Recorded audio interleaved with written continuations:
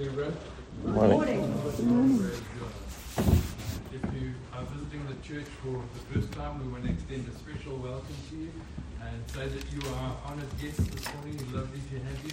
And we just hope that you'll be able to relax in the presence of the Lord and enjoy the fruit of God's Spirit and presence and ministry. So welcome to each and every one of you. Thank you so much.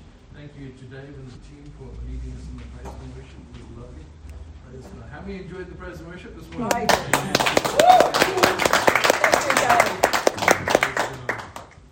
I was just about to put Steve's glasses on. I thought, oh no, that's a bit thick.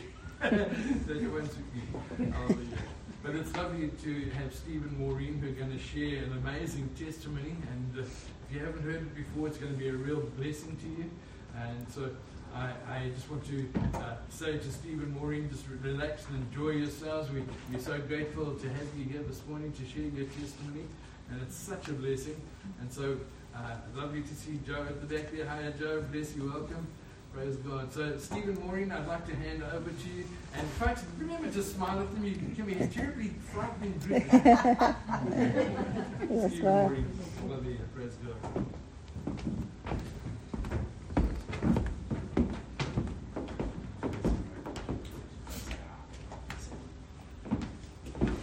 This isn't it?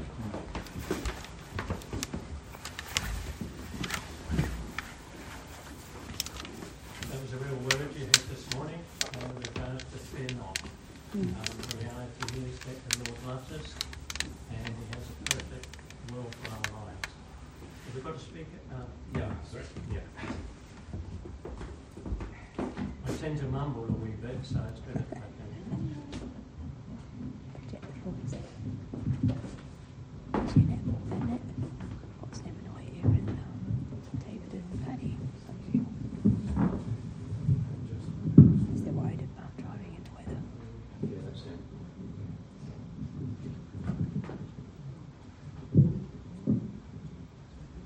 Can you hear me better? Yep. No? Yes. Yep. Yes. Yep. Yes.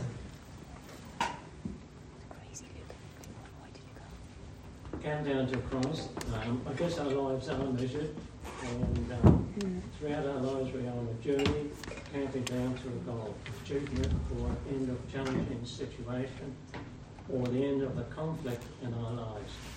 Maybe we are working towards, all of us are walking towards something or someone.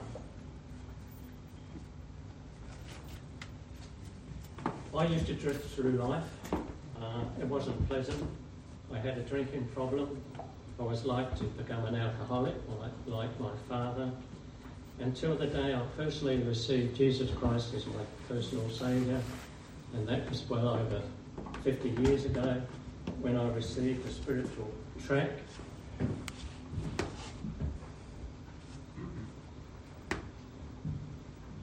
I'd love to say this is the original, but it's not.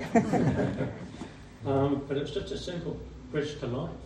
It was so simple, but it changed my life. And when Jesus said, "Here I am, I stand at the door and knock. If anyone hears my voice, I will come in." It's so simple, but we make it so complicated. And yet the Lord said.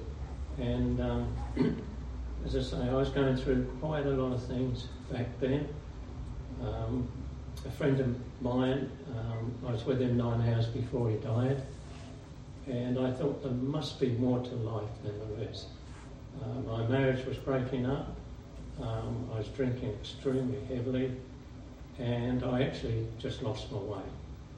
And it's the open air campaigners on the street, and actually, to be perfectly honest, they were handing this out and nobody was receiving it, and I felt sorry for him. So I went and picked it up. But known to me, it actually changed my life. Just a simple thing like that just changed my life.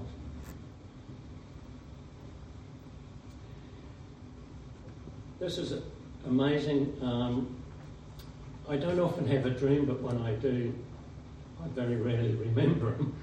But this one was so clear.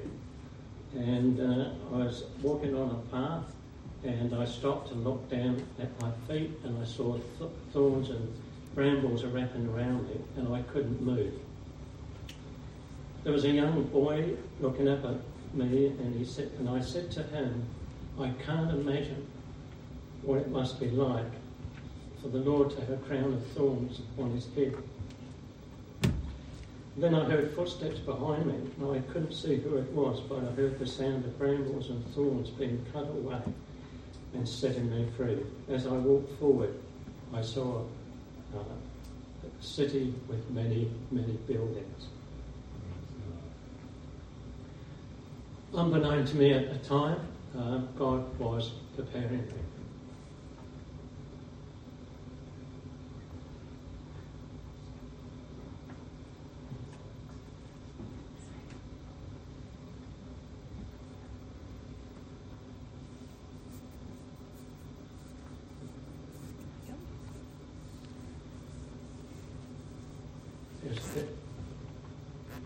Is the other one there?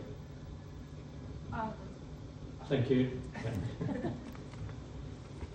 At the time, unprepared to me that God was preparing me. After the dream, Next slide. thank you. Within a few days after the dream, I was having a quiet time in the morning, and Psalm 23 kept on coming up. The Lord is my shepherd. And it's the way the Lord sort of was speaking to me. He says, Steve, I am your shepherd. Once you personalise it, it changes everything. And I thought, yes, Lord, I know you are. But it was so clear. In Ephesians 6, verse 11, and God was telling me so clearly, I have given you the full armour of God. It was so clear. And I also felt that he was telling me, fear not, for I am with you. I guess all of us have a normal day. Moira and I were shopping at Countdown, New Lynn, Auckland. I'm sure you're all familiar. Yeah. And I'll tell you a bit of background. It was, I had a trolley. Maureen gave me a list. Back then, they suggested that family of two doesn't come in. One waits outside. If you know Maureen wouldn't wait outside, so she went to the warehouse chemist, did her thing, and she gave me a list. Well, I'm like Mr. Magoo when it comes to a list. I mean, I looked at it, and it was all healthy stuff. Yeah, I just go for the chocolate. I know it's not good, but it's right. Anyway, Maureen must have got impatient. She came in and said, how far you got to the list? Well, you can imagine. So she went off and started getting the things that she needed, and it was only then that I heard a woman cry. And I thought, oh. So my first reaction was to investigate and to see if she needed help. I walked in the direction of the cry.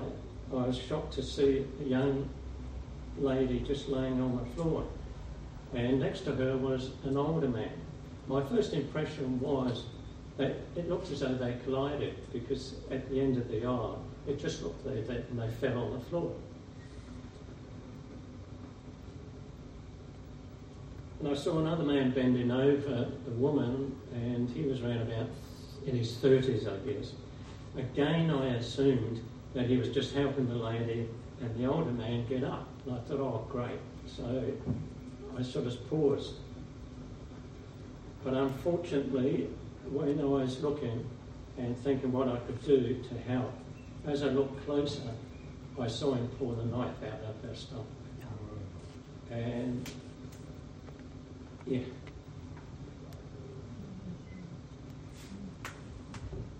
It's certainly what I wasn't expecting.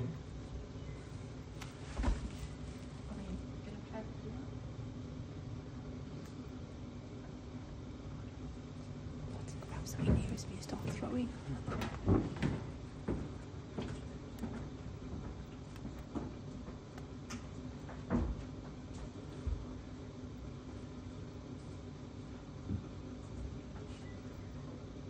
When Esmeralda Johns popped to the supermarket for a missing dinner ingredient in early spring last year, she could never have imagined the events about to transpire in the most mundane of settings. Speaking for the first time and exclusively to the Herald, 29-year-old Johns recounts the September 3rd terror attack that left her and 7 others with a range of injuries, and 3 of them fighting for their lives. Oh my God, dude! Oh, bro! Oh no! Guys have guns. Johns had already been stabbed twice by ISIS-inspired terrorist Ahmed Samsudeen when he came back to where he'd left her on the floor, lying on her back, pretending to be dead. She had a large laceration on her abdomen and across her shoulder. Her still silent attempt to stop a second attack made no difference as Samsudeen climbed on top of the terrified preschool teacher, clutching a knife taken from the shelves. She remembers thinking, "Please don't cut my throat." He then further attacked that lady on the ground, cutting her across the throat. In what she thought were her last moments of life, she looked into the eyes of the man trying to take it and saw nothing. No feeling, no remorse. The attack only ended when Samsudeen was challenged by brave fellow shoppers, including one throwing tins of tuna at him. Other people that were on scene that gave aid, they did exceptionally well and were very courageous. A man named Mike Andrews, who was one of the people who tried to get the attention of Samsudeen as he attacked Johns for a second time, sat next to her, telling her she was going to be okay. She described Andrews, an office worker, as heroic, having first run out of the supermarket when the commotion started, but returning in case others needed help. Gunshots followed soon after, and Samsudeen was shot dead by the undercover police who had been trailing him from a distance. Johns didn't know what to make of it, as she describes having a lot of time gaps, but she was very calm and said it was the strangest thing. Johns was in surgery within an hour, and after fixing her neck and face wounds, surgeons at Auckland City Hospital had to open Johns up from the belly to chest in order to repair internal organs. Johns was unconscious for the first 2 weeks of her recovery. More surgery followed, and the following few months were hard as pain and fatigue were constant companions. She says her life, she knows, will never be the same, but it will be good again, and she hopes to connect with other survivors someday.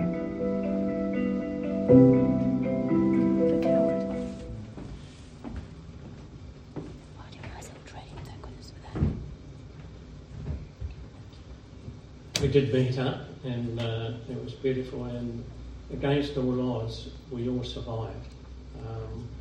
When you stop and think about it, he takes 7 of us, and I know 2 or 3 they didn't expect to live, but they did.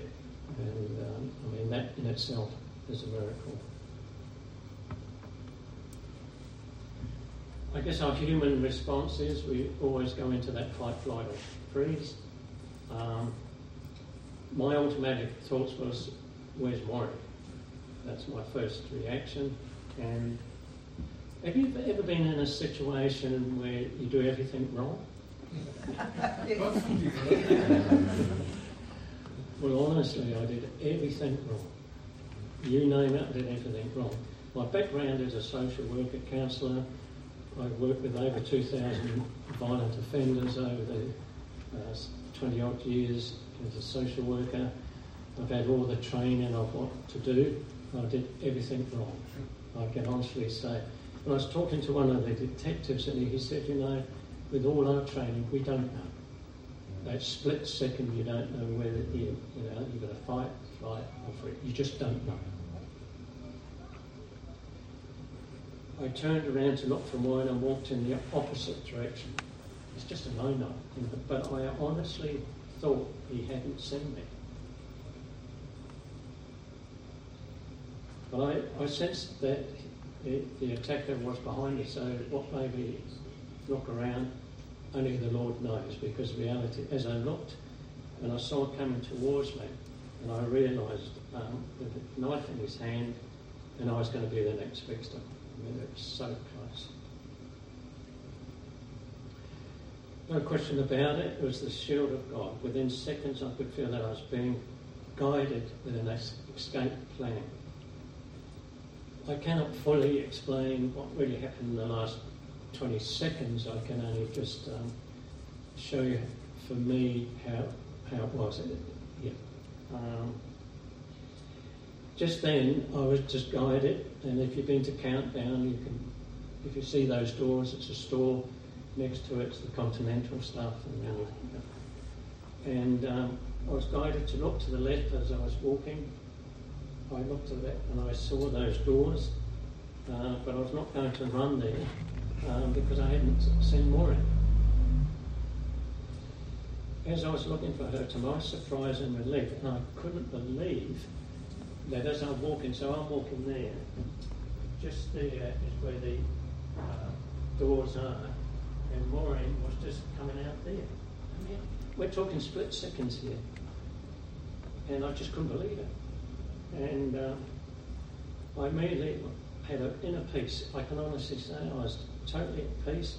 He wasn't far behind me. And I said to Maureen, quick, he's got a knife. Now, if you know my wife, first reaction, wait, who's got it? No, but she didn't. And she came straight across. And this is where the miracle starts all coming through. She never even saw him. Wow. Now, he was a bit shorter than me, but a real stocky, strong sort of a guy. As I say, Maureen hadn't even seen him. What else could I have done? Well, Maureen could have seen him. She could have come up behind, walking through a different aisle. Who's got a knife? Yet here she was. Perfect place at a perfect time. We're talking about split seconds here.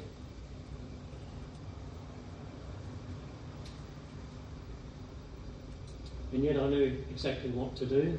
I've been shown the doors, so I knew that's the way of escape. All I wanted at that time was Maureen to be safe.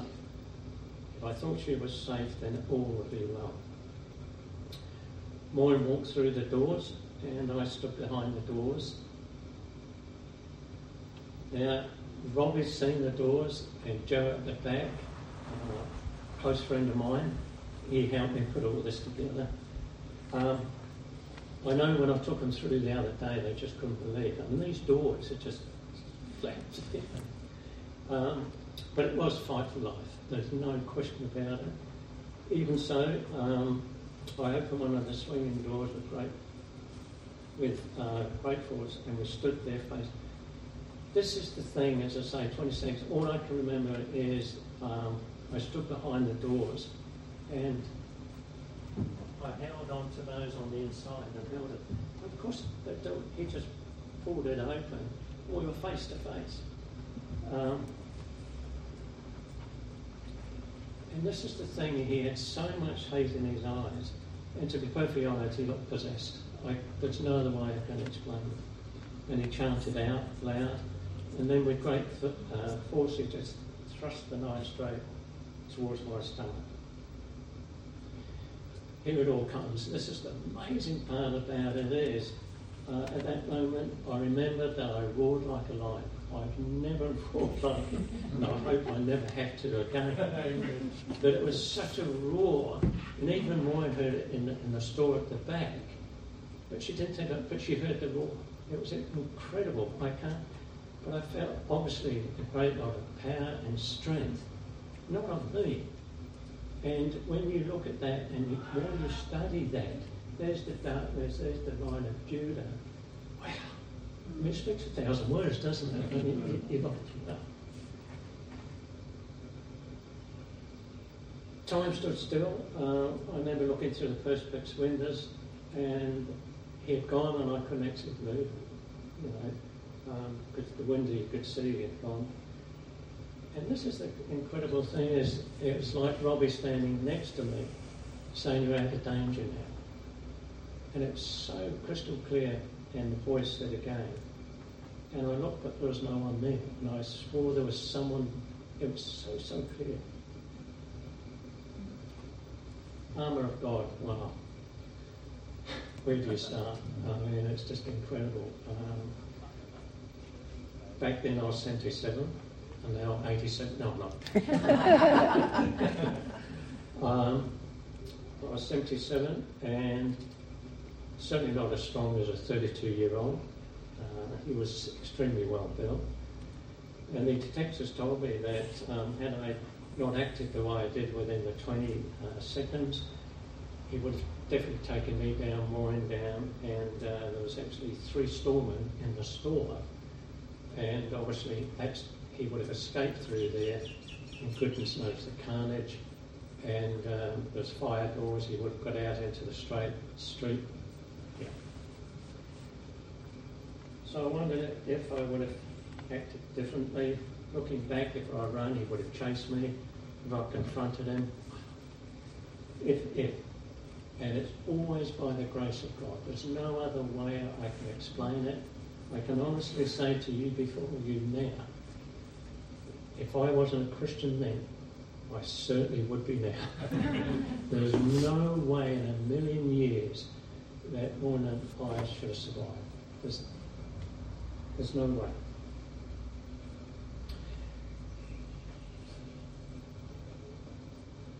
Now, this is the incredible thing is that the knife seemed to just bounce back. And as I say, he was a stroppy, heavy man. And it was just a puncture wound and not one drop of blood or spill. I mean, the incredible thing is, there he's opened the door, full force. Okay? I roared like a lion, so it's obvious got an evil. It was obviously, you know, the Bible talked about, you know, all the evil forces, the heavenly places and everything. And there was a battle going on. And we are in a battle. But the beautiful thing is the battle has been won at Calvary. And those by his blood that was shed by the grace of God there, Goliath. You know, and then when you stop and think about it is all of us are on a journey. And one day we're all going to die. No matter who we are, no matter where you come from, we're all going to die. Then there's the day of judgment. And we're going to stand before God. The first thing God is going to say, what did you do with my son? What did you do with Jesus? I sent him so you might have life and have it abundant. I've been married 50 odd years and I can honestly say, without the Lord, I wouldn't be standing here, not because of what's happened there. But it's by the grace of God, by God. I think you moved up, huh? Oh. Sorry. Go back. Yes, one. Oh. Yeah, thank you. We're getting there. We haven't rehearsed, but we've done very well. As you know, I'm a senior man. I've got to admit that. I've had a lot of challenges in my life. I really have. And I know that Satan's always tried to stab me, but I know by the grace of God how I stand. And Maureen's just going to share for her how it was for her. Thank you.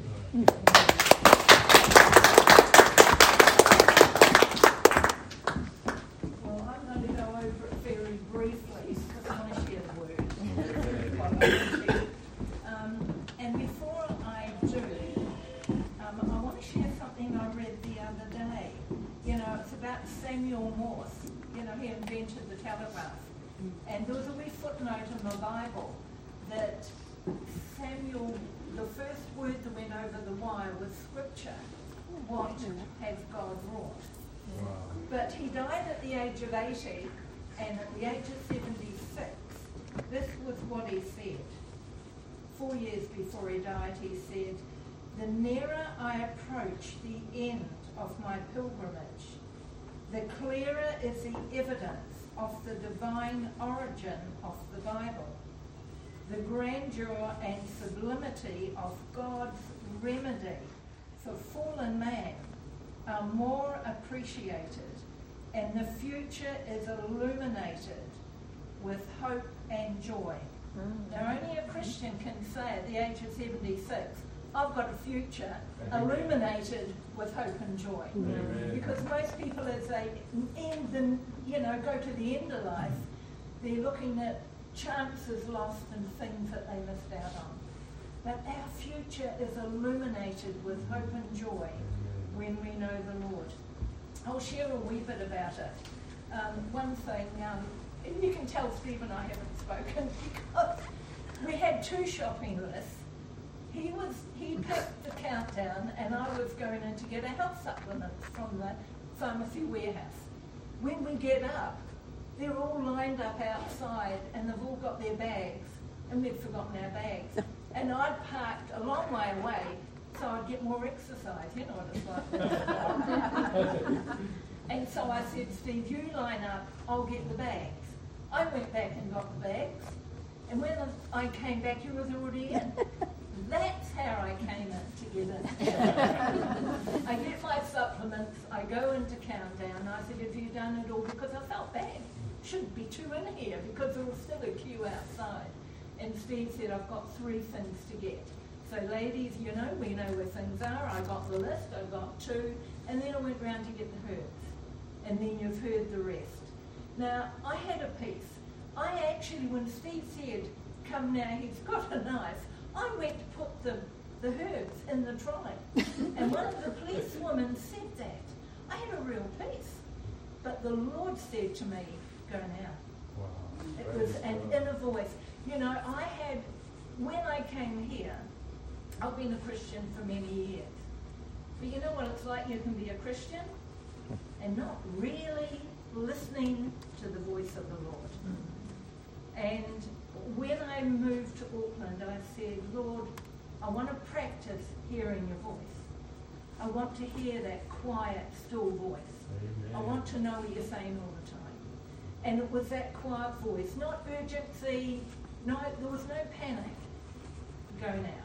And I went, and Steve held the door open, and he was calm as anything. But when he shut the door, then I had fear. Then fear came. But you see, it shouldn't have done. One day was the actual day before, and I've checked up in the dates, because I write, when I have a quiet time, I write down, and I date everything. And the day before, I was having a quiet time. And I had like a vision, and I can only describe it as a vision, but I knew where I was. I was sitting on the bed, looking out at glorious Titirangi, which looks amazing, all the bush, and the sun was shining. And I saw myself as a wee girl sitting in South Brighton Beach, in the sand hills. And I could feel the warmth of the sand. I literally felt like I was sitting in sand. And I could smell the lupins. And my parents were here to the right of me. And I said to the Lord, I think you're trying to tell me something here. And the Lord started ministering that the sand was the presence, the warmth of the Holy Spirit. And the fragrance of the lupins was the fragrance of Christ. And my parents were that was my Heavenly Father. Amen. And then as the Lord ministered that, he said, and I'm your Father, and I'm invincible. And then I felt the Lord saying, look up, invincible. And I started to laugh. And I said, I know what invincible means. And the Lord, look it up.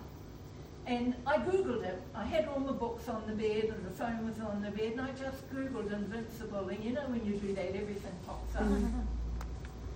But the first thing to come up was invincible. A power that no other power can overthrow. That's our God. Praise God. And I saw this the other day. It's in Psalm 34. And it says, the righteous cry out, and the Lord hears, and delivers them out of all their troubles. The Lord is near to those who have a broken heart. When the righteous cry out, the Lord hears. Now, I can tell you right now, I'm not righteous, but in Christ I am. You know, when my Heavenly Father looks at me, I'm covered with the blood of Jesus. But I know what a sinner I am, and you know, the weird thing is, the closer you get to the Lord, the more you realise what a ratbag you really are. Because you remember things, and you think, my goodness, how did God get me through that? How did he get my attention? And yet he does. I knew the Lord at a very early age.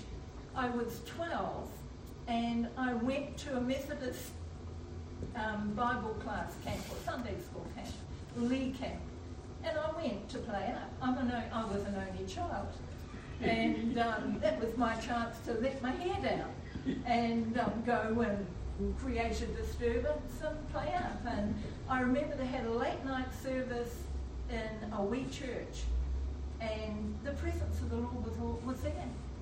And at the age of 12, I gave my life to the Lord and went back to the camp. And I knew that was a real conversion. You know, it was something real. I didn't understand it, never read the Bible. But the Lord was there and he would minister to me. And I went to Sunday school and I had great parents.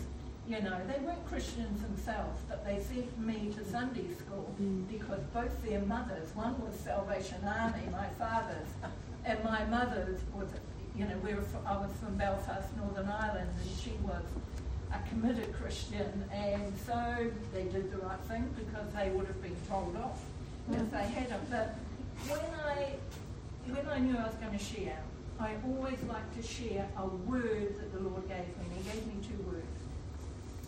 And, you know, we were praying that we'll be sharing with people that didn't know the Lord, but God knows, and this is his word, and this is what he wants me to share because he knew who was going to be here today. So Lord, anoint your word as you always do. Then Jesus said to them again, most assuredly, I say to you, I am the door. I couldn't help thinking that when you were talking about the door there, you know, it just hit me afresh. Jesus is the door of the sheep. All who ever came before me are thieves and robbers, but the sheep did not hear them. I am the door. If anyone enters by me, he will be saved, and will go in and come out and find pasture, food, protection, everything you need. The thief does not come except to steal, to kill, and to destroy. I have come that they may have life, and that they may have it more abundantly. I am the good shepherd. The good shepherd gives his life for the sheep. But a hireling, he who is not the shepherd, one who does not own the sheep, sees the wolf coming and leaves the sheep and flees. And the wolf catches the sheep and scatters them. The hireling flees because he is a hireling and does not care about the sheep. I am the good shepherd, and I know my sheep, and I am known by my own. As the Father knows me, even so I know the Father, and I lay down my life for the sheep. And other sheep I have which are not of this fold. That's us. We're the other sheep, and others. Them also I must bring, and they will hear my voice, and there will be one flock and one shepherd. Therefore my Father loves me, because I lay down my life, that I may take it again.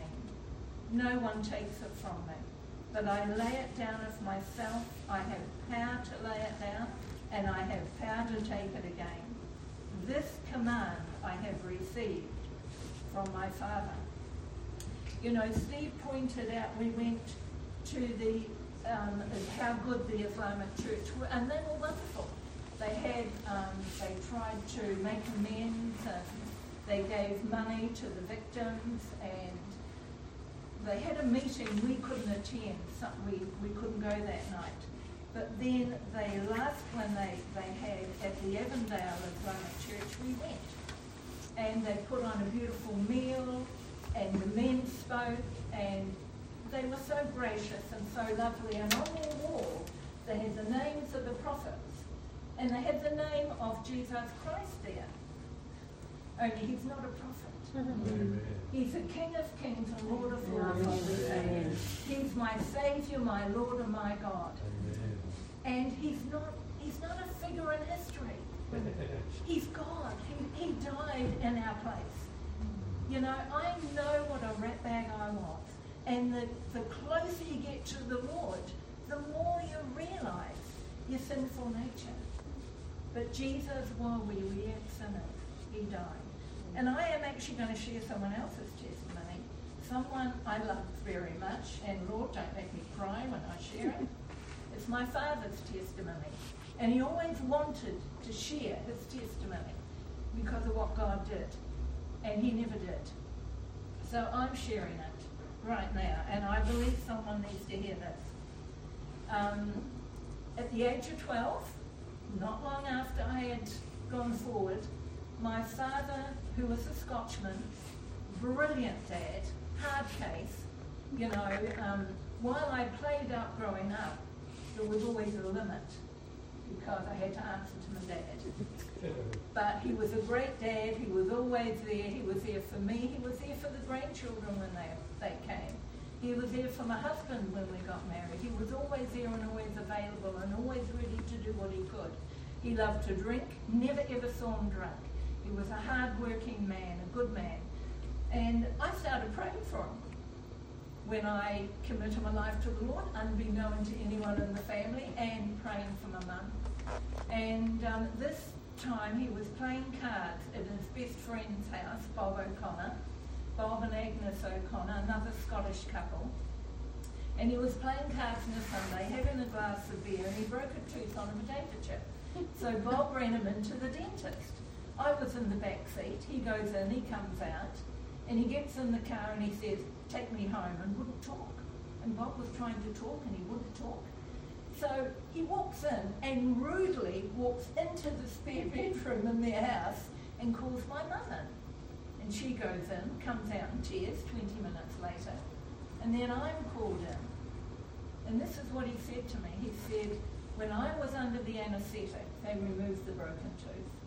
When I was under the anaesthetic, God spoke to me. And he said, I brought you to a new country. I gave you a faithful wife. I gave you a healthy child. I've given you a great job. You've just bought your own home. And you've left me out of your life. And when I count to 10, you'll be dead. And he started counting. 1, 2. And he got to 9. And my dad woke up. And he said, he's going to count to 10 any moment. And I'm allowed now to warn you both. And I don't want you leaving God out of your life. Well, to cut a long story short, he goes home. And after tests, seeing the doctor, many tests that week, he gets a clean bill of health, which isn't surprising. He was in his early 40s. And then he started reading the Word. And then he started going to church, our local Methodist church, where I went to Sunday school. And he took a boys' club.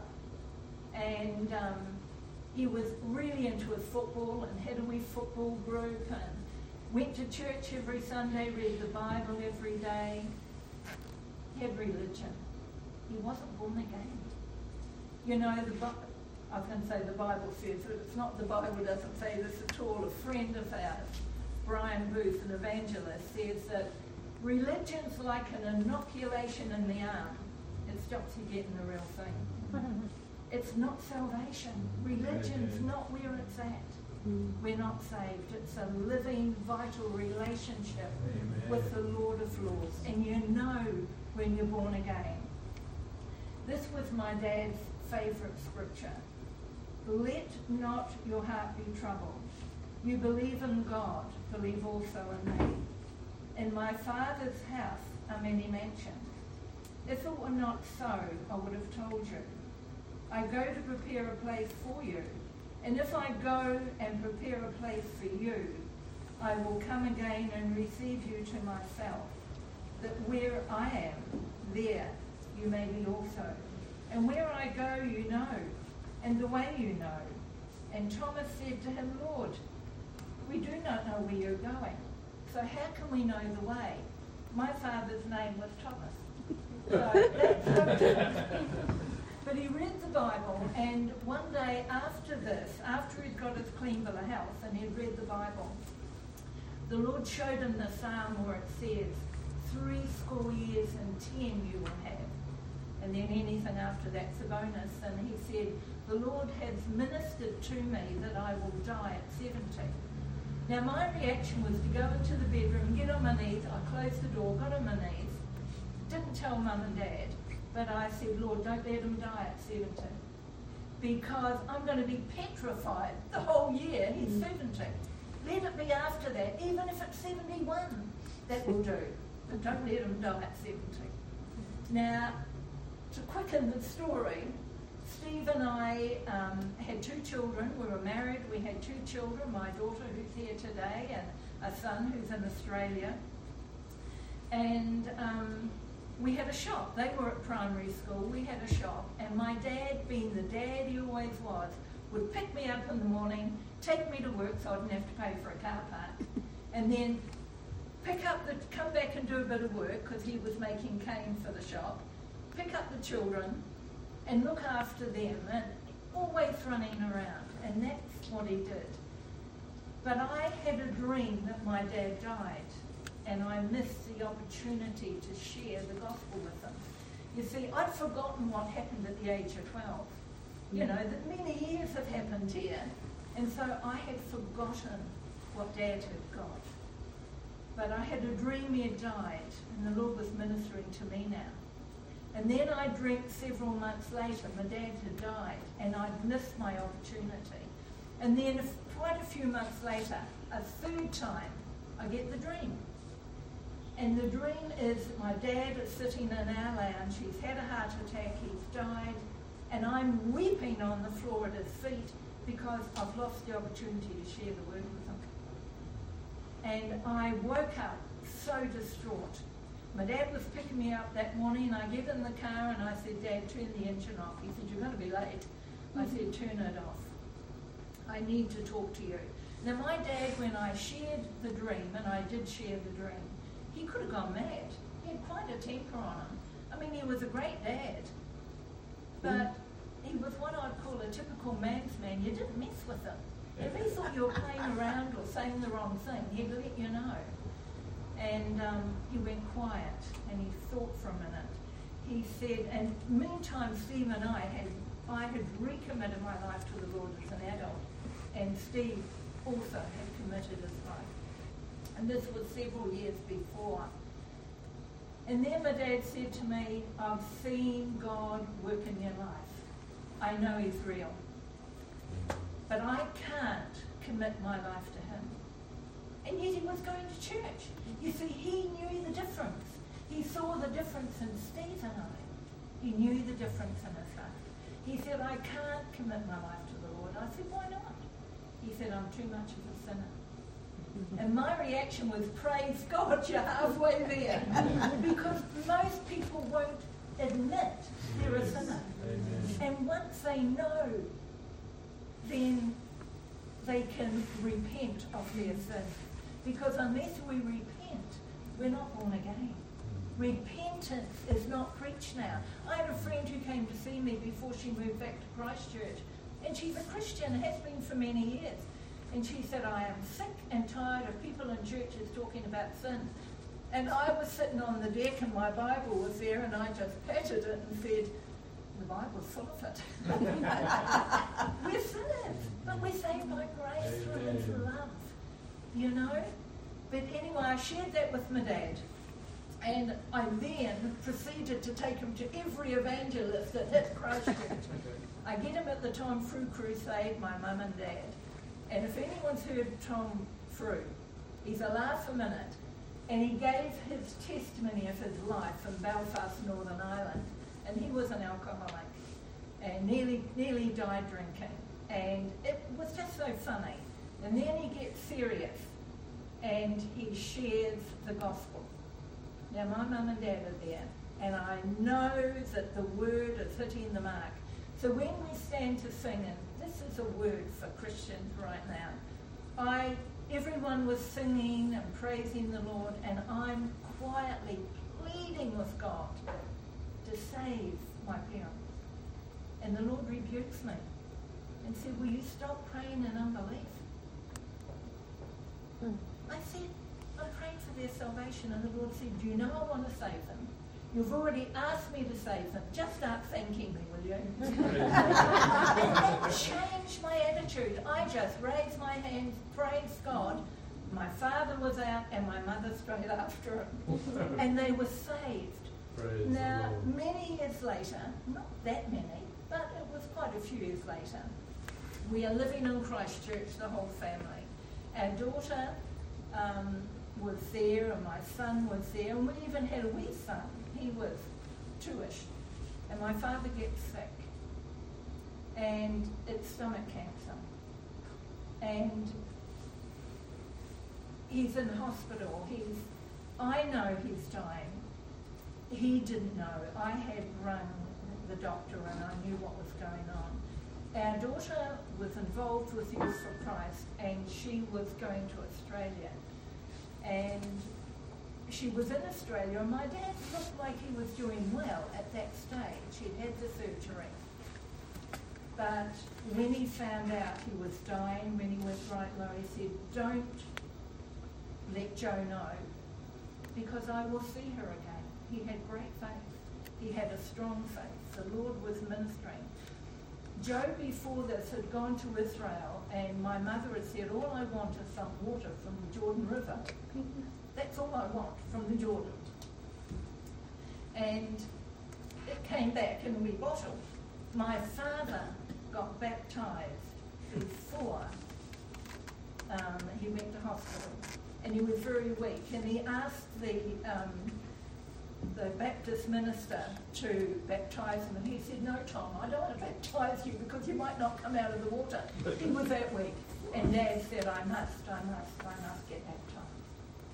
There was an urgency, and Mum got baptised with him, and the water from the Jordan River went in to the bath. The bath was outside, and I was thinking back on it the other day. I thought, how good is God? You can't write this. If you're to write a script, you can't write this. But it gets better. My dad, the day before he dies, is in hospital. The family are all round him. And the surgeon comes in. His name is Gavin Wilton. He wasn't a Christian then. His language would say he wasn't a Christian, but very highly thought of and a great surgeon, highly respected. And he came and he said, "Is he conscious?" My dad was in one of the fallout chairs. And I said, "I don't think so. We're talking to him. There's no response." He said, "I'll find out." So we asked him a football question. Who scored the winning goal in such and such a World Cup? My dad knew everything about Scottish football. And my dad didn't answer. One of the songs you sang here really sums us up. My dad picked his finger up and pointed in the direction of the voice. So he knew where it was coming from, but he didn't turn his head and he didn't open his eyes. And he said, "I am no longer interested in anything this world has to offer, but the Lord Jesus Christ and where I'm going." That was his testimony before me. That was just so amazing. You know, Jesus says, after he speaks and after Thomas spoke to him, Jesus said to him, "I am the way, the truth and the life. No one comes to the Father except through me." And there was my dad saying, "I'm no longer interested in anything this world has to offer, but the Lord Jesus Christ and where I'm going." I was with my dad. I'd gone in to spend time with my dad the following night. And he was very low, and I thought, I'm staying here through the night. But our daughter didn't know that Dad was near death.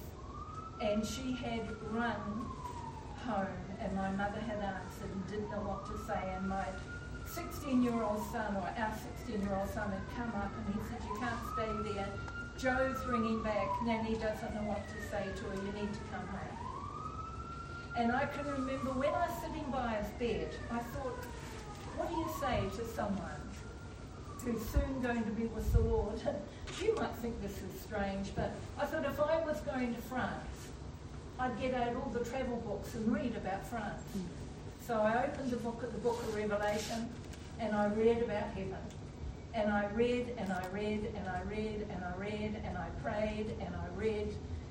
And then when Stuart came up and said, "You need to come home," I went home after saying goodbye to my dad, and I put my hand on the door of his room. And when I turned the handle, my dad said, "Night, night." You see, he was only going to sleep. To be absent from the body, present with the Lord. That's why Samuel Morse could say, "I've got hope and joy, illuminated future." And that's for every one of us. You know, we're living in a time where we don't know fact from fantasy anymore. There's lies after lies after lies being told. Well, here is the truth. This is the truth. And it doesn't matter. I can be wrong. I couldn't care less as long as I'm right about eternal life. Because the only thing guaranteed is we're all going to die. It's the only guarantee. Now, this is the last scripture. But I like to share the word that God gives me, and this is it, very short. Then Jesus said to them all, "If anyone desires to come after me, let him deny himself and take up his cross daily." It's a daily walk. We can't go back on past experiences. The Lord's got so much more for us. You know, there's a scripture that I love that says, when evil comes in like a flood, God's going to raise a standard. You and I are part of that standard that God wants to raise. From the children to the elderly, God's going to raise up his people, his standard. For whoever desires to save his life will lose it. But whoever loses his life for my sake will save it. For what profit is it to a man if he gains the whole world and is himself destroyed or lost? For whoever is ashamed of me and my words of him, the Son of Man will be ashamed of when he comes in his own glory and his Father's and of the holy angels. I personally believe that Jesus is coming soon. Amen. There's going to be an ingathering. There's going to be an outpouring of God's Spirit. We are going to see many come to faith. But we're also going to see the falling away, which I believe has already started. A falling away. We're warned of that. And I have to say to the Lord, what is it? A falling away or revival? What? I now see it's both. Amen. It's both. I'll pass it back to you.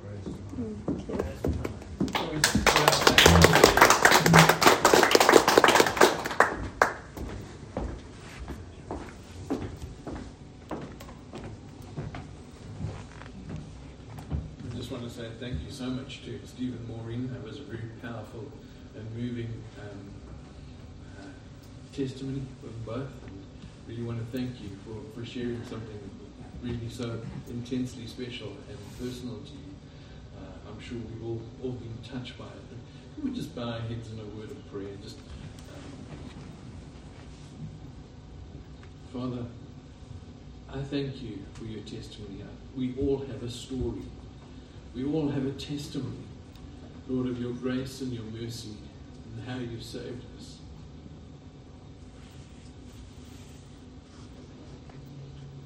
And Lord, when we remember what we were, the things we did, the life we lived without you,